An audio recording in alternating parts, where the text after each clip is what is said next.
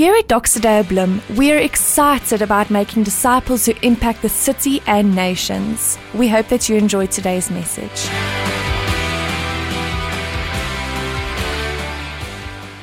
We are in week 3 of our series called Full, and today we're speaking about crossing over from comfort. How do we live a life where we start living faithful in crossing over from our unfaithfulness or our place that we are maybe more comfortable? Man, one of these people, just prepping for this, seeing one of these people that have actually opened up my heart for that is Matthew. Matthew, one of the disciples that started following Jesus, in a moment, Jesus actually kind of walks into this marketplace and he walks past this tax collector booth and he sees Matthew. And it actually says this: as Jesus went from this space and he walked past a man named Matthew, he looked at him and he said, "Follow me." And then it says Matthew got up and followed him. He dropped everything he's had, his life, everything that he was doing. He gave it up and he started following Jesus. Isn't this extremely radical? Radical thinking that this man takes his comfort, everything he has, and he starts living a life following Jesus. I mean, I could imagine Matthew, the doubts in his head, like following Jesus, and it's kind of like scary. Like, I'm giving up this comfort, I'm giving up everything around me so that I could follow this man called Jesus. I could think the doubts running through his mind. I'm so nervous, I don't know if I could do this. Or maybe I'm just in over my head thinking that I can just follow this man and continue. Maybe he was thinking, I'm so inadequate and unqualified to step in and follow this man called Jesus. You see, sometimes we are uncertain. We are uncertain that there might be, the light at the end of the tunnel. We're uncertain that we're going to get through to the other side. But here's the thing that drowned out all those voices for Matthew. It was the words that Jesus uttered when he said, "Follow me." Friends, we're going to be speaking about faith today and moving from our comfort zones into a place where we can say, Jesus, we say yes to you.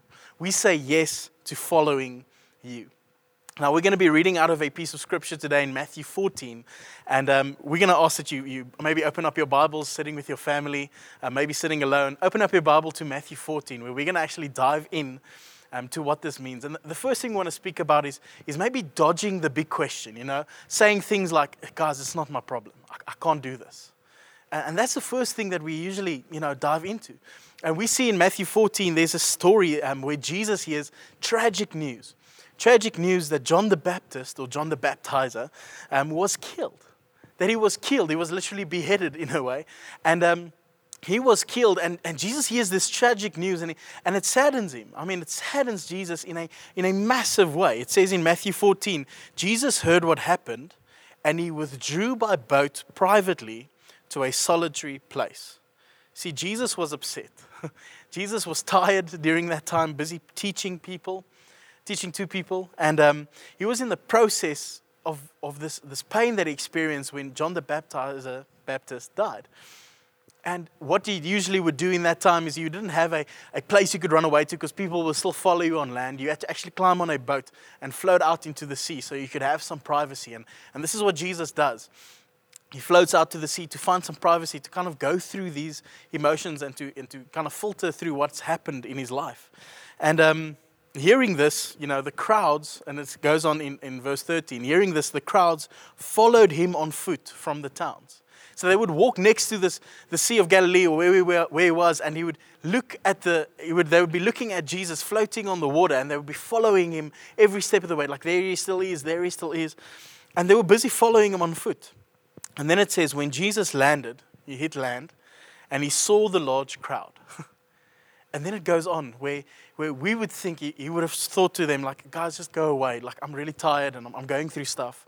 Or maybe not now, just a little bit later. Or maybe, I don't have the time right now, crowd. I can't do this. No. Scripture says that he saw the large crowd, and he had compassion over them. He had compassion for them and started to heal the sick.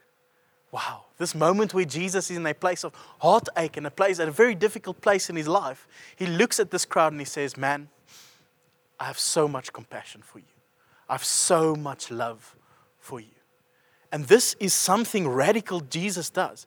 Because Jesus is already sad about, John, and he's sad about what's happening in his life, but he still has compassion. See, Jesus was in a difficult time, but he looks at the crowd with compassion. Now, if we were to say this, it's really easy to say when you look at someone in a difficult place, and you know you're in a difficult place too. It's really easy to kind of, have some concern. Concern is not bad. Concern communicates this. It communicates like, oh, shame, that's really tough. Everyone struggles. Good luck. I really hope everything's going to be fine. And concern only communicates a little bit of compassion, not actually even. Because what you're actually saying is like, I see your problem, tough, that's just how life is. And Jesus could have easily done that, but no, Jesus has compassion for them because he has a love for people. And Jesus, what compassion actually teaches is this, is that compassion says these words, I love you, I see your struggle, how can I help? Where can I be a part to help you through the struggle? There's a series that I've been watching with my wife called New Amsterdam. If you haven't watched it, it's a really great series. It's a tearjerker, so get ready for it. But it's this new medical director that moves into a new hospital, and he starts running things differently. The system was all about, just having concern over people, and he moved it by asking one question. When everyone would come to him and say, Dr. Max Goodwin, and they would ask him something. They would come to him and say, sir, can I ask you something? And then he always answered with these words, how can I help? Friends, could you imagine what our city would look like? The moment that we see people's problems in the city, we see the hurt in our city, we see the hurt in our families, in our communities. Wherever we see this hurt, we don't say, shame, we'll pray for you. And praying for them is really good. But where we actually say, how can I help? Where can I put my hand into this community and love people? You see, it's really easy to step away and say, it's not my problem. But it's sometimes a bit difficult for us to say, how can I be a part to solve this problem? How can I be a part of that? How can I help? You see, Jesus has compassion over these people because he loves them. The story goes on. It goes on to say where Jesus would start healing and he's teaching in this moment to this massive crowd. And then the challenge starts coming. The sun starts setting, all right? And in this time that the sun is setting, the disciples are there as well. And the disciples kind of are hungry as well. And so is Jesus and so is this crowd because he's been busy the whole day. They haven't had a lunch break. And in a moment, the disciples look at Jesus and they're kind of like, I think we should give these people a dinner break. We should give them a moment, just to get something to eat. Go to the close town and get something to eat. You see, what the disciples were doing there is they were showing concern, not compassion. In verse 15, it says, send the crowds away, as the disciples are saying, send the crowds away so that they can go to the villages and buy themselves some food. Good solution for the problem. Listen, we've been busy the whole day. Let's just send the crowd away so they can sort out themselves and they can come back and then hear a little bit more about Jesus. And Jesus, I think, sees this moment. And he looks at it and he says, you know what? There's something different here. There's something different that needs to happen. He sees this moment of this crowd and he sees the disciples only giving concern and not compassion. And Jesus looks at the crowd and he has compassion for them. And so I would just imagine this, dramatic moment where Jesus looks at the crowd and has compassion for them. And he kind of turns one way, or he turns towards his disciples. And he looks at them kind of like with a little smirk. And he says these words, they don't need to go away. You give them something to eat. Whoa. Could you imagine what was going through the disciples' head? Me, us, 12 men that we don't really have much are supposed to feed 5,000 people tonight. It's impossible. It can't be done. Jesus invited them to be part of the solution. Not part of pointing at the problem, which concern does. But compassion says, I want to be part of the solution. You see, Jesus was compassionate about the people. And he wanted his disciples to learn that day that it's not about being, in a place where you're concerned. Disciples of Jesus aren't concerned about people. Disciples of Jesus are compassionate for people. We have a passion to love people and to see them grow out of a difficult space. And from this task, I could imagine the disciples standing there thinking, it's impossible. We can't do it. I mean, we don't have the right amount of food. We can't get this. We don't have enough money to go buy at the town and bring it here. We're going to need a donkey cart. We're going to need this and that. It's really difficult. And this is what we do sometimes, right? Is we see a thing that God is putting in our hearts and we say, God, it's impossible. It cannot be done. And then maybe we go to the second question and say, okay, I'm going to try, God. I'm going to really try. But, I'm going to try out of my own. And we're going to speak about that later. And then there's a third thing that we dive into, say, Jesus, shame, can you just help those people? Can you just do something? But God wants us to be his hands in the moment. The question for you is, do you have compassion for people in your life? Compassion for people that are hurting. And the reason why we have compassion for people is because we've experienced the love of God. Man, if you love God, it is impossible for you to not love people. That is how it works. When we love God and we seek God and we have a relationship with God, it is difficult not to love people. That is what God calls us to do.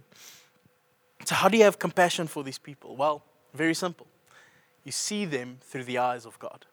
You look at them how God looks at them.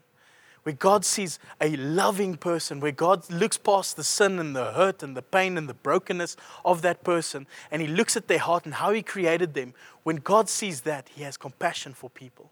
And in the same way, God is calling us to look at people, the people in our community, the people around us that we might be pushing away and just having concern for and not compassion, saying, wow, God absolutely loves you. And I want to step in to show you how much God loves you. You see, can you imagine a city where we all have compassion for one another? Where we all don't say, it's not my problem. But where we actually say, I want to put my hands into this problem because I have a love for people. You see, Jesus, in the story, it kind of starts going on. And, that you would see the story where they are building through to see a breakthrough. But here's the thing, if you don't step out in faith, you won't see a breakthrough. You've got to step into it. You've got to be a part of it. And sometimes we say this thing that, I know what you're saying, Brent, is great, but, I don't earn much, or I'm not really influential. I can't really do enough. Maybe I don't think I am enough. Can I tell you, this is exactly what the disciples thought in that moment in Matthew 14. Jesus asked this impossible task for them. They start thinking, do we have enough? I'm not good enough. How can we do this? This is impossible. 5,000 people. This is really not possible. And Jesus knew that the disciples would not be able to complete this task. I think Jesus gave them this task kind of like with a smirk saying, good luck, disciples, but I know you're not going to be able to do it. Because he wanted to see where the disciples' faith was. Was their faith in him? Or was their faith in their own works, in their own doings? Why did he do such a thing? Well, we see the disciples, when we see in our lives that when it comes to faith, we've got these two choices. We've got this choice to kind of trust God and believe in him, trust Jesus that the thing will work out as it should. Or the second thing is we trust and we go and make our own plans. Man, and this is exactly what the disciples do. Jesus says to them in reading from Mark 6 now, it says, Mark 6:37, it says, he answered to them, give them something to eat. And then he said to them, they said to him, they said, that would take more than half a year's wages. Are we going to spend this much on bread and giving them something to eat? You see, they started working out, they started planning. Okay, if we have to give 5,000 people this much amount of food, it's going to work out to about half a year's wages. I could imagine, obviously, Matthew working this out for them, because he was a bit of a tax collector. He knew his numbers quite well. They were starting to make their own plans. How much will it cost? How would we do this? Could we ask people to donate? Like, what is the plan? And they start trusting their own plans. And then the second thing is they kind of bully a kid out of his lunchbox. They see this kid with his lunchbox, see the fish, and the kid was actually, very keen to give. But I could imagine it was Peter in that moment, bullying the kid out of his lunchbox because he was a bit of a fighter. But also Peter, he could smell a fish from a mile away. So he was a fisherman. So he loved fish. So I really think it was him that did it. But you would see this moment where they're trying to gather things and they're trying to figure out things. They're trying to make plans so they could fix this problem. And how much of us, as disciples of Christ, we try and fix our problems? Not just spiritually, when it comes spiritually, there's nothing we can do to fix our problems. It's putting our faith in Jesus. It's putting our faith in the finished work of the cross. But when we see problems around us, many different problems, we trust our own, provision. We trust our own abilities. We trust our own plans. We trust the things that we can have control of. And here's the thing, that's where comfort is. But in comfort, our faith cannot grow. Our faith cannot grow bigger into more spaces. See, we need to ask this to ourselves. When you are in a place where you need breakthrough, maybe it's financially, physically, emotionally, relationally, where do you run to? If you're in a place where you need breakthrough, where do you run to? Do you maybe run to the safety and security of money? The savings that you put over time, a pension fund? Do you run to those things and say, at least, if everything goes down, I've got a backing, I'll be okay, I'm looking, after me. Then you're putting your faith in your own hands.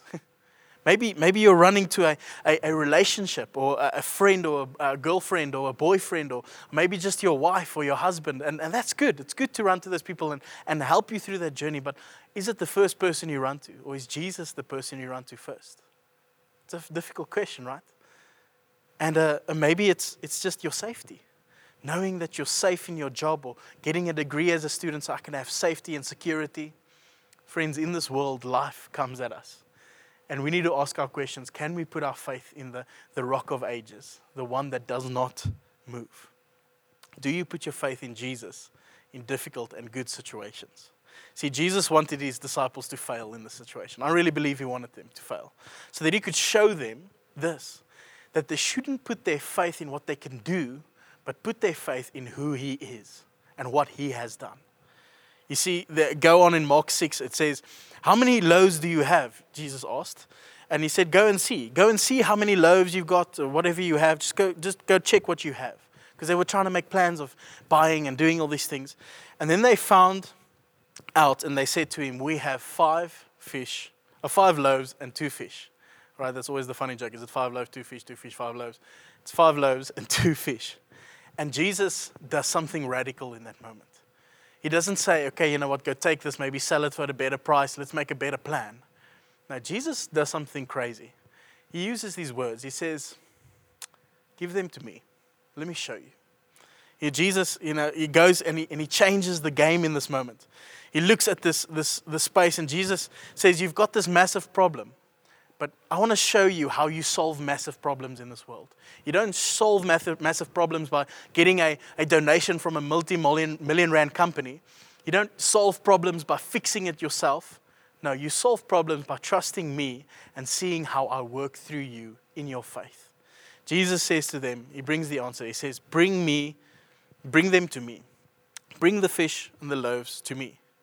I know it's little, Jesus, and I know it's not good and it's maybe not enough, but plenty of things or small things or whatever you have, Jesus is asking this question, show me what you have, then I can show you what I can do. Bring what you have, then I can show you how faithful I am. Jesus does not ask for perfection or the perfect answer. He asks this question, bring me what you have and I will show you what I can do. Maybe the question for you would, what do you need to bring to Jesus? Is it your passion for education? Maybe it's your family. Maybe it's a place where you're asking questions about your future. Maybe it's the unsafety you're feeling during this time of COVID, the understanding of will I get the virus, or am I going to get through this virus, or am I going to get to that place? And I remember a few weeks back, I had the virus and sitting there stressing, thinking, God, will I get through this? Will you be there for me? And I knew there was one thing that I had to put my faith in, and that is Jesus. I put all the practical things in place, but the thing that brought peace to my heart is knowing that Jesus is faithful and that he loves me. And friends, the question we're asking today is are you bringing the things of your life to him? Are you bringing it to him? I can imagine in this moment, Jesus, gets this bread and this fish and he has this prayer moment with God. He has this moment where he prays with God. And it literally says he looked up towards God. And I think almost in a way of saying, God, it's about to go down. Me and you both know what's happening, The guys are going to realize this amazing moment. And there's this moment where he starts praying and the guys sit on the class and he prays and he asks God, will you bless this fish and this loaves? And then what does Jesus do in the next moment? Does he scatter it out or does loaves fall down from heaven? No. He says he gave them to his disciples. The bread and the fish that Jesus gave them, Jesus blesses it and he gives it back to the disciples. What is he teaching the disciples? He's saying, guys, here's the thing. It is my blessing that'll make things multiply. It's my blessing that'll make your life better. But I want you to take that and start bringing it to our world. He's saying, I'm going to bless this, but I'm not going to just hand it out. I want you to be a part of the story. I want you to be a part of this victory. And he hands it to his disciples. And what do the disciples do? They kind of knew that they had to trust Jesus, right? So they start taking this, and we see this later in the verse. It gave him to the disciples, and the disciples started giving it to the people. They started handing it out to the people. I could imagine these disciples, taking this fish and walking into this crowd, not knowing what's going to happen, trusting Jesus, hoping that something good was going to happen. And they start breaking this bread and giving out this fish, and breaking this bread and giving out this fish. And I think just maybe as they're going down this line and in different groups, handing it out, I could just imagine them going like, guys, this is not getting empty. Something's happening here. And I could imagine the faith of the disciples in that moment growing like, oh my word, God is doing something. It is great to be a part of what God is doing. Friends, how many times have we missed out? Missed out on what Jesus is doing because we are too scared. We are maybe saying, that's not my problem. I'm not going to step into that. Or maybe we're saying, yes, God, I really have a heart for that, but I'm not good enough. Friends, at the end of the day, we're all not good enough, and that's the point. None of us are. But it's when Christ becomes a part of our lives. That is when the good enough becomes great. That is when we see miracles happen. You see, these disciples, they understood something in this moment. They understood that their obedience started intersecting with God's faithfulness, and then something amazing happened. Friends, if we're looking at our lives and our livelihoods and our families and everyone around us, where do we need to start trusting God? Where do we need to stop trusting our plans and start putting our plans in God's hands and seeing how He blesses it and He gives it to us to run and to love this world, to love our city? Jesus wants you to be a part of it, just as He called the disciples to be a part of it. Jesus could have given everyone bread and fish, probably with a Coke or two if He really wanted to. But He didn't. Why? Because He wanted the disciples to experience what happens when you trust Him, when you trust His faithfulness. These disciples crossed over from comfort to trusting His faithfulness. Friends, are you trusting His faithfulness today? Are you trusting His faithfulness in your life? In how you live? Are you trusting His faithfulness in your marriage? Maybe your family, maybe your children, or maybe even your grandchildren. You see, when we start trusting this, God starts doing something in our lives. It starts transforming the people. Maybe there's something God's asking you to do and He wants you to step into it, but you're feeling that you're not good enough. I want to come and say this, is that maybe the reason you're feeling that you're scared of failure. Don't be. God is calling you towards something. And if you step into that, someone's grandchild, someone's child, someone's marriage, someone's family will be healed. He's waiting for you to step out and be His hands and feet, as the disciples were in that moment. So in ending off, how do we end this? How do we understand this picture? Well, we have a choice in life. We can either say yes to Jesus or yes to our plans.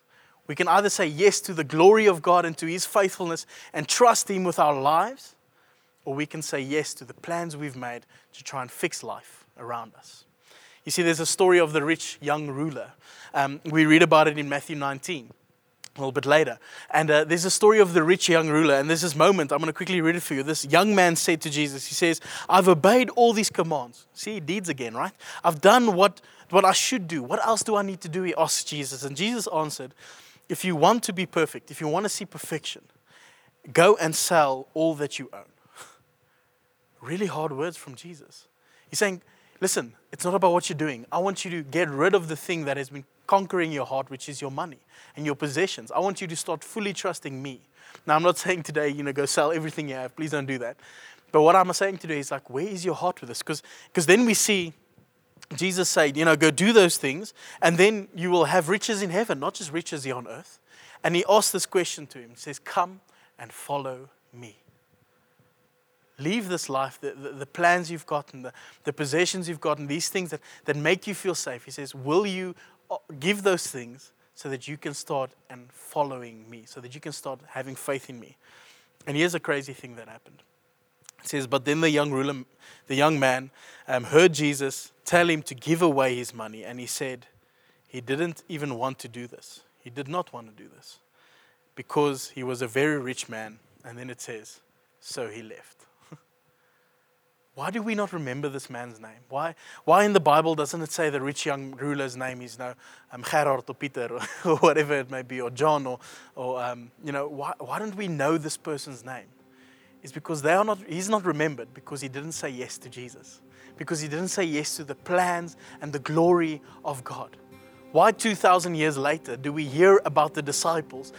We hear about Peter, we hear about Andrew, we hear about Matthew, we hear about all these men. Even later on, we hear about Paul, we hear about these amazing men. Why do we 2,000 years later still hear their story? It's because they said yes to Jesus and they revolutionized this world. Friends, if you want to see something happen within our city, if you've got a love for people, it starts with saying yes to Jesus. And just last of all, I could imagine the disciples. The reason why Jesus was testing them so much in the story and asking them to put their faith in him is because later on a hill, Jesus is speaking to the disciples and some few of his other followers. And he says these words. He says, go and make disciples of all the nations. What? Go and make disciples, not just of Jerusalem or Israel or maybe just the outskirts, of all the nation. Go. Man, I could imagine the disciples reacting in this moment, going, wait. Jesus, what are you asking? Like, are you crazy? We're going to cross rivers we've never seen before, seas we've never seen before. There's going to be other people in different languages throwing spears at us, fighting at us. We're going to hear persecution. We're going to see all these things. It is impossible. Oh, yeah. And they start remembering the fish. And they start remembering the loaves. And they say, I get it. I get it, Jesus. It's impossible, but I'll bring what I have. I will bring what I have to the table because I know that you're faithful. Friends, can I make the invite today to kind of put away the thoughts and to say, Jesus, I will bring what I have because I want to see how good you are. I want to see your goodness. What is the one thing that God is asking you right now to bring to the table? Because he's saying, bring it to me and I will make it new. Whether it's your pain, whether it's your situation, whatever it is, I will make it new if you trust me. I'm going to pray for you. Jesus, as we hear the story of the disciples and we see how you put them through this test and seeing how faithful you are, firstly, Lord, we want to say thank you that you are faithful. And secondly, Lord, as you put these disciples through a test, will you come and test our hearts as well? Will you come and speak to our hearts and put us into places where we're unsure whether we're going to make it, unsure where we are. And maybe a lot of us are in those places right now, Jesus, where we are experiencing pain and hurt. And Jesus, I want to ask this, that you would come and be a part of that. That as the disciples would say, these things are impossible that you're asking, Jesus. And we are saying the same thing. Maybe this thing is impossible for us to give over or impossible for us to do. Jesus, will you remind us of the fish and the loaves? Remind us of how good you are. And when we put our lives into your hands, we see our faithfulness. May we move from a place where we are comfortable in our lives to a place where we can see your faithfulness. May we step out of comfort into a place where your faithfulness can meet us and we can see the growth of your kingdom and who you are and our lives with you. We thank you for that. Amen. Thank you for listening to this week's message. Make sure that you get connected to this family on mission by joining us at one of our Sunday services.